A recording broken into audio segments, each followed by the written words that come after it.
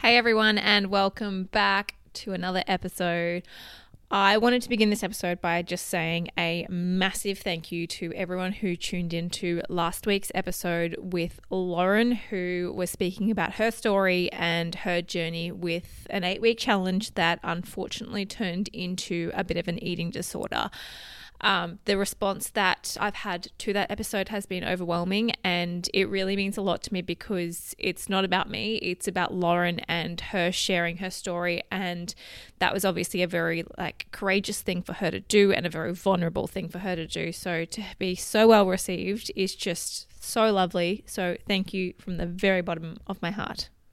And if you haven't checked out that episode yet, now is the time. After you listen to this episode, pop back in and listen to last week's episode. It is well worth a listen.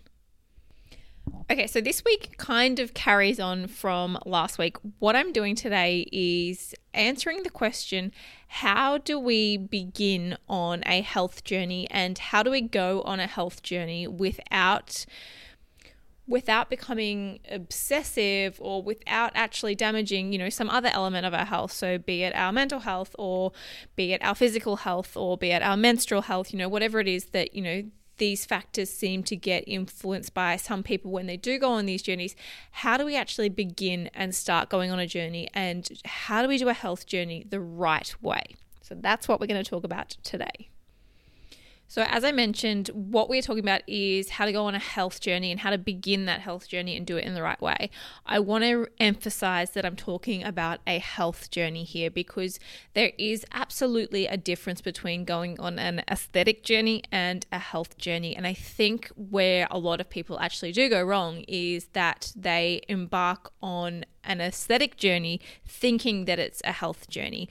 Whereas when we are achieving or working towards trying to achieve the, body ideal that is glamorized around the world, we are not necessarily being the healthiest versions of ourselves. So I think that we need to distinguish that. And I really want to clarify that what I'm speaking to is a health journey. So putting your health first. That's not to say that your aesthetics, so whether it be your body composition, like your muscle mass, your fat mass, or your scale weight, won't change when you go on a health journey. It may change, it may increase, it may decrease, depending on what a health journey looks like for you. But what I really want us to do is just emphasize that we are speaking about a health journey here, because if you are going on a purely aesthetic journey, then I'm actually probably not the right person to help you, because I'm not about sacrificing your health in order to look a certain way. So let's start with that. Now, where to begin? I think the very first place to begin when going on a health journey is making that commitment and that promise to yourself that this is about your health and well-being, and that you are going to take that into consideration in the decisions that you're making over the coming weeks, months, years, whatever it is that you are sort of working towards in a small, short-term time frame. We obviously want to have short-term goals, medium-term goals, and long-term goals, but having that commitment to yourself that you are going to commit to your health, rather than maybe being swayed by aesthetics or being swayed by other people's opinions, etc. I think it's really important to do that as a number one thing. The next thing that I think that we all should do more of is reflect on the why of what we are doing. And as many of you will know, I am team journaling all the way. And I'm going to suggest that you actually journal this down, is to think about, why do you want to go on this health journey? What is your reasons behind wanting to go on this? And really start to ask why?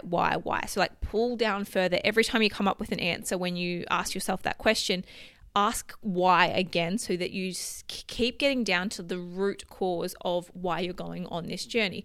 And it might be something like, improve your self-esteem. It might be so that you have more energy to spend time playing with your kids, or, there's many, many reasons why people will go on a health journey, whether it be for their own personal health, or whether it be for how they engage with the world, or, some other external factor. But I think knowing why you want to do something will really help you when you're having to make decisions that you're putting your health first, when it might be easier not to put your health first. Because ultimately, if you're coming from a place where your health has not been prioritized in the past and now you're trying to choose to prioritize it, there are absolutely going to be times when you have to make a decision that is uncomfortable or that goes against maybe the habits that you've created over the last years or months or decades even.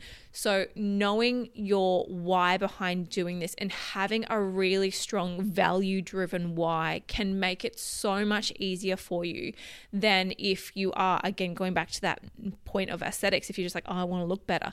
Because for a lot of people, that's not a strong enough reason why to make really hard changes, because many of us know that changing the way that we look is ultimately incredibly hard. And there's a lot of it that comes down to genetics. So it's easier to sort of go, oh, I'm not going to do that when we're thinking about aesthetics. But if we're thinking about our health and our well-being and our longevity in our life, or our energy to be able to spend time with those that we love, there's so many more important things that health can have an impact on than the way we look. And I think knowing that specific why, or maybe those many whys, there could be 3, 4, 5 of them for you, is going to be a really good motivator when, it's cold in the morning and you don't want to get out of bed, but you know that it's probably the thing that you want to do for your health. It's just right in that moment you don't really feel like it.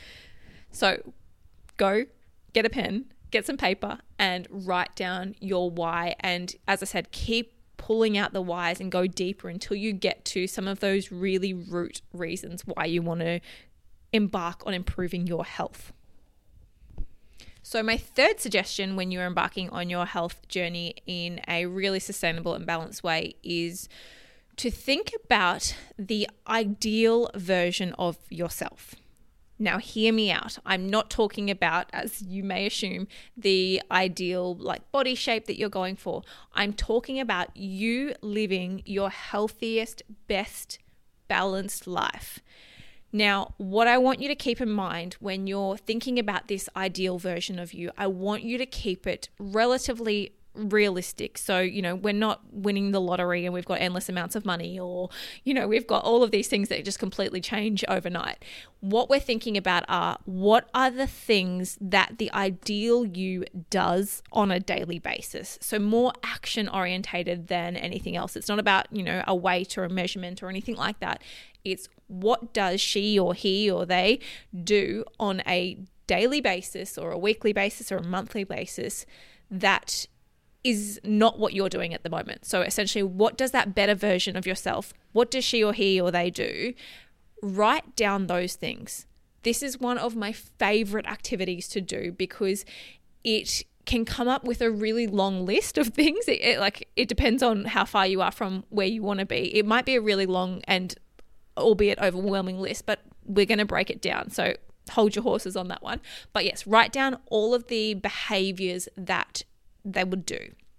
So that might be things like, okay, it would be going to the gym 3 times a week because, that's what's realistic for me and with, balancing my life and blah, blah, blah. Or it might be that I'd start my day with a really healthy breakfast before I take my packed lunch to work instead of buying lunch, because that also aligns with my values of saving money or, whatever it is.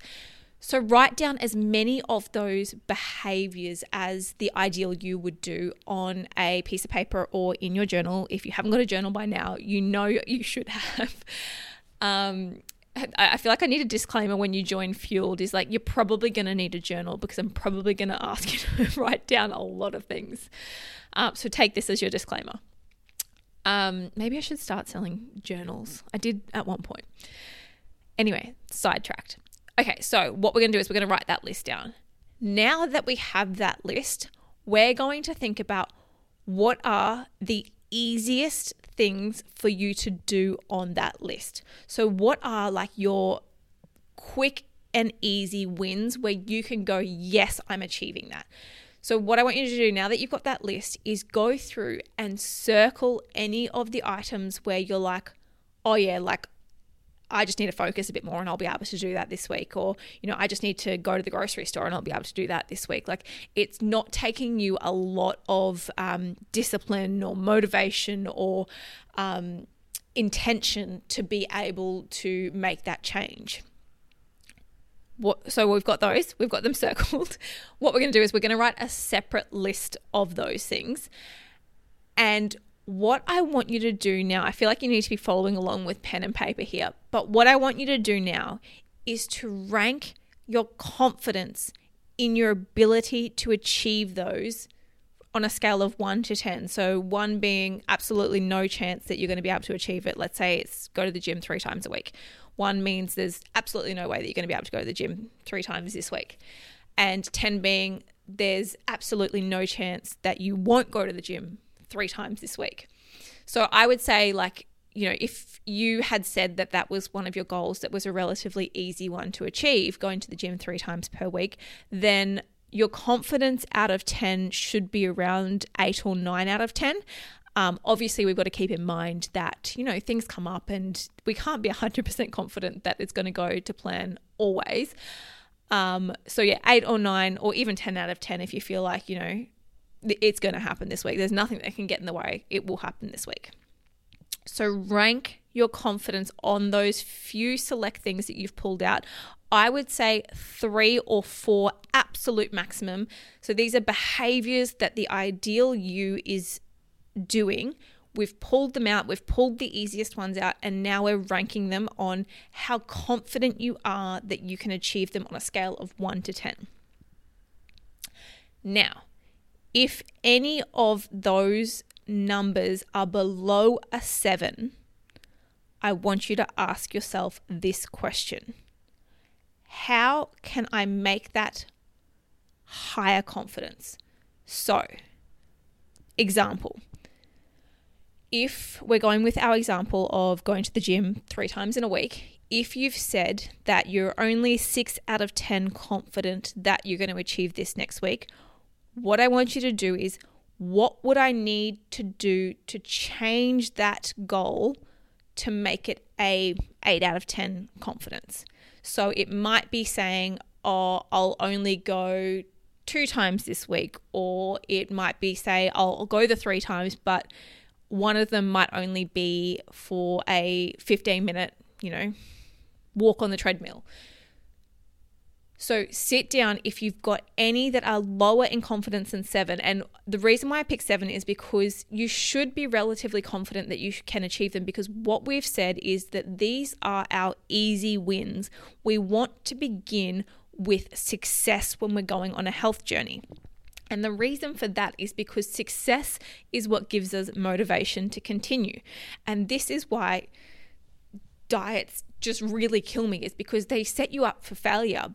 But that actually then makes you feel worse about yourself and less motivated to make change and less motivated to do something, to support your health in the future, because you feel like a failure because the diet failed you.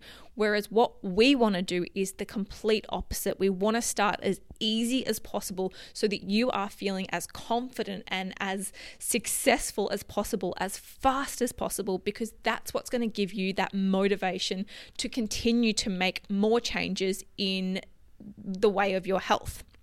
Now, I know that for my community, there is a relatively high portion of people with eating disorders. And I want to say that you can actually use this in looking towards healthy behaviors for eating disorder recovery as well. And the way that you would do that is, it might be, say, for example, I'm going to follow the meal plan my dietitian's given me, this many days of the week, or hopefully you're doing it 7 days, but whatever it is that your goals are that you've set out for your eating disorder recovery, you can absolutely do the same here. And looking for those easy wins in recovery is the same as looking for those easy wins in going on a health journey, because ultimately recovery is a health journey. It is focusing on your health rather than focusing on your the eating disorder thoughts that are coming about, or the body image concerns.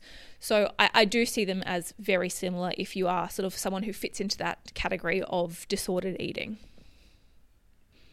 Okay, So what you have now is an incredible place to begin with your healthy habits and your health journey. And it is a really, really realistic and achievable place for you to begin with your health journey. Now, when you continue to progress on this journey, what you do is you can come back to that list of ideal me behaviors that you wrote down, and you can start pulling out the more challenging ones. And again, you're rating your confidence on your ability to achieve them and adjusting the task so that you do have that confidence to achieve it. So even if it means that it's less than what you'd hoped for, you want to do that because you're more likely to do it if you're like, oh, well, that's easy. We want you doing the thing that's easy, not the thing that's like, oh, it's only good enough if it's hard. That's not what it is when it comes to health. Like, health doesn't have to be hard. You can have a really easy, seamless journey when it comes to health without it having to feel like a punish. Alrighty, so just to recap, number 1, we are committing to ourselves on this health journey. So we're really prioritizing our health over aesthetics. Number 2, we are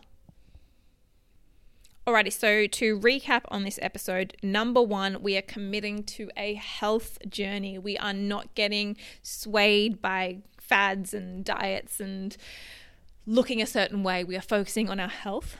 Number 2, we are getting to know our why and why we want to do this so that we have that intrinsic motivation for ourselves when things are maybe going to get tough. Number 3, we are thinking about our ideal version of ourselves and what he, she, or they do on a daily basis or a weekly basis. What are the behaviors that they are engaging in?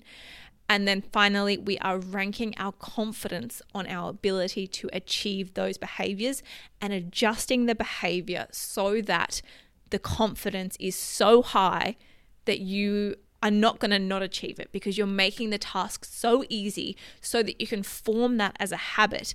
And then sure, later down the track, you can make it harder. You know, if we go back to our example of going to the gym 3 times per week, if that's what the ideal version of you does, but let's say you have to say, oh, let's just go once per week as the easy option, the easy starting way. That is amazing. And eventually you will work up to the 3 because your confidence will build and you'll get to that 3, or, you know, maybe you'll start at 3 and you want to get to 5. You will get there eventually, and you're better off starting small and building up than going too far, too fast and falling back and feeling like a failure and, you know, lowering your self-worth because you haven't achieved something when it's not you that's the problem. It's that the goal and the bar was set far too high. And I think one of the things that we always go wrong with in health, and particularly when, you know, talking about aesthetics and that sort of, that interlay that many companies sort of promote aesthetics and health as the same thing, is that they set the bar so high that we're bound to fail, and it then makes it look like you need to do it again and try harder. And that's how I guess they make money, is that they keep pulling you through these cycles of failing and starting again and failing and starting again. Whereas if we set the bar so low that it's easy to achieve, and then we move the bar one rung up at a time so that we end up in the same place, you know, where we really are striving for, but we've done it in a really like stepwise manner that is achievable, that is sustainable, and then also gives us the flexibility to drop back if we need to. So for example, again, if our goal was to go to the gym 3 times per week, we started at 1 time per week, we went up to 3 times, we realized that wasn't, you know, we weren't quite ready for that. So then we go back to 2. It's not a failure. Like, you're still doing far better than, you know, exercising absolutely no days a week. So I think it gives us a much more like rounded perspective and rounded sense of achievement when it comes to our health and well-being. So that is all for today. Nice quick episode. Thank you so much for tuning in, and I will catch you guys next week. Love to hear from you on social, so please tag me at Marika Day or tag Fueled at Fueled by Marika Day if you would love to share on socials and give the support that I very much appreciate. So thank you so much. Have a fab week ahead.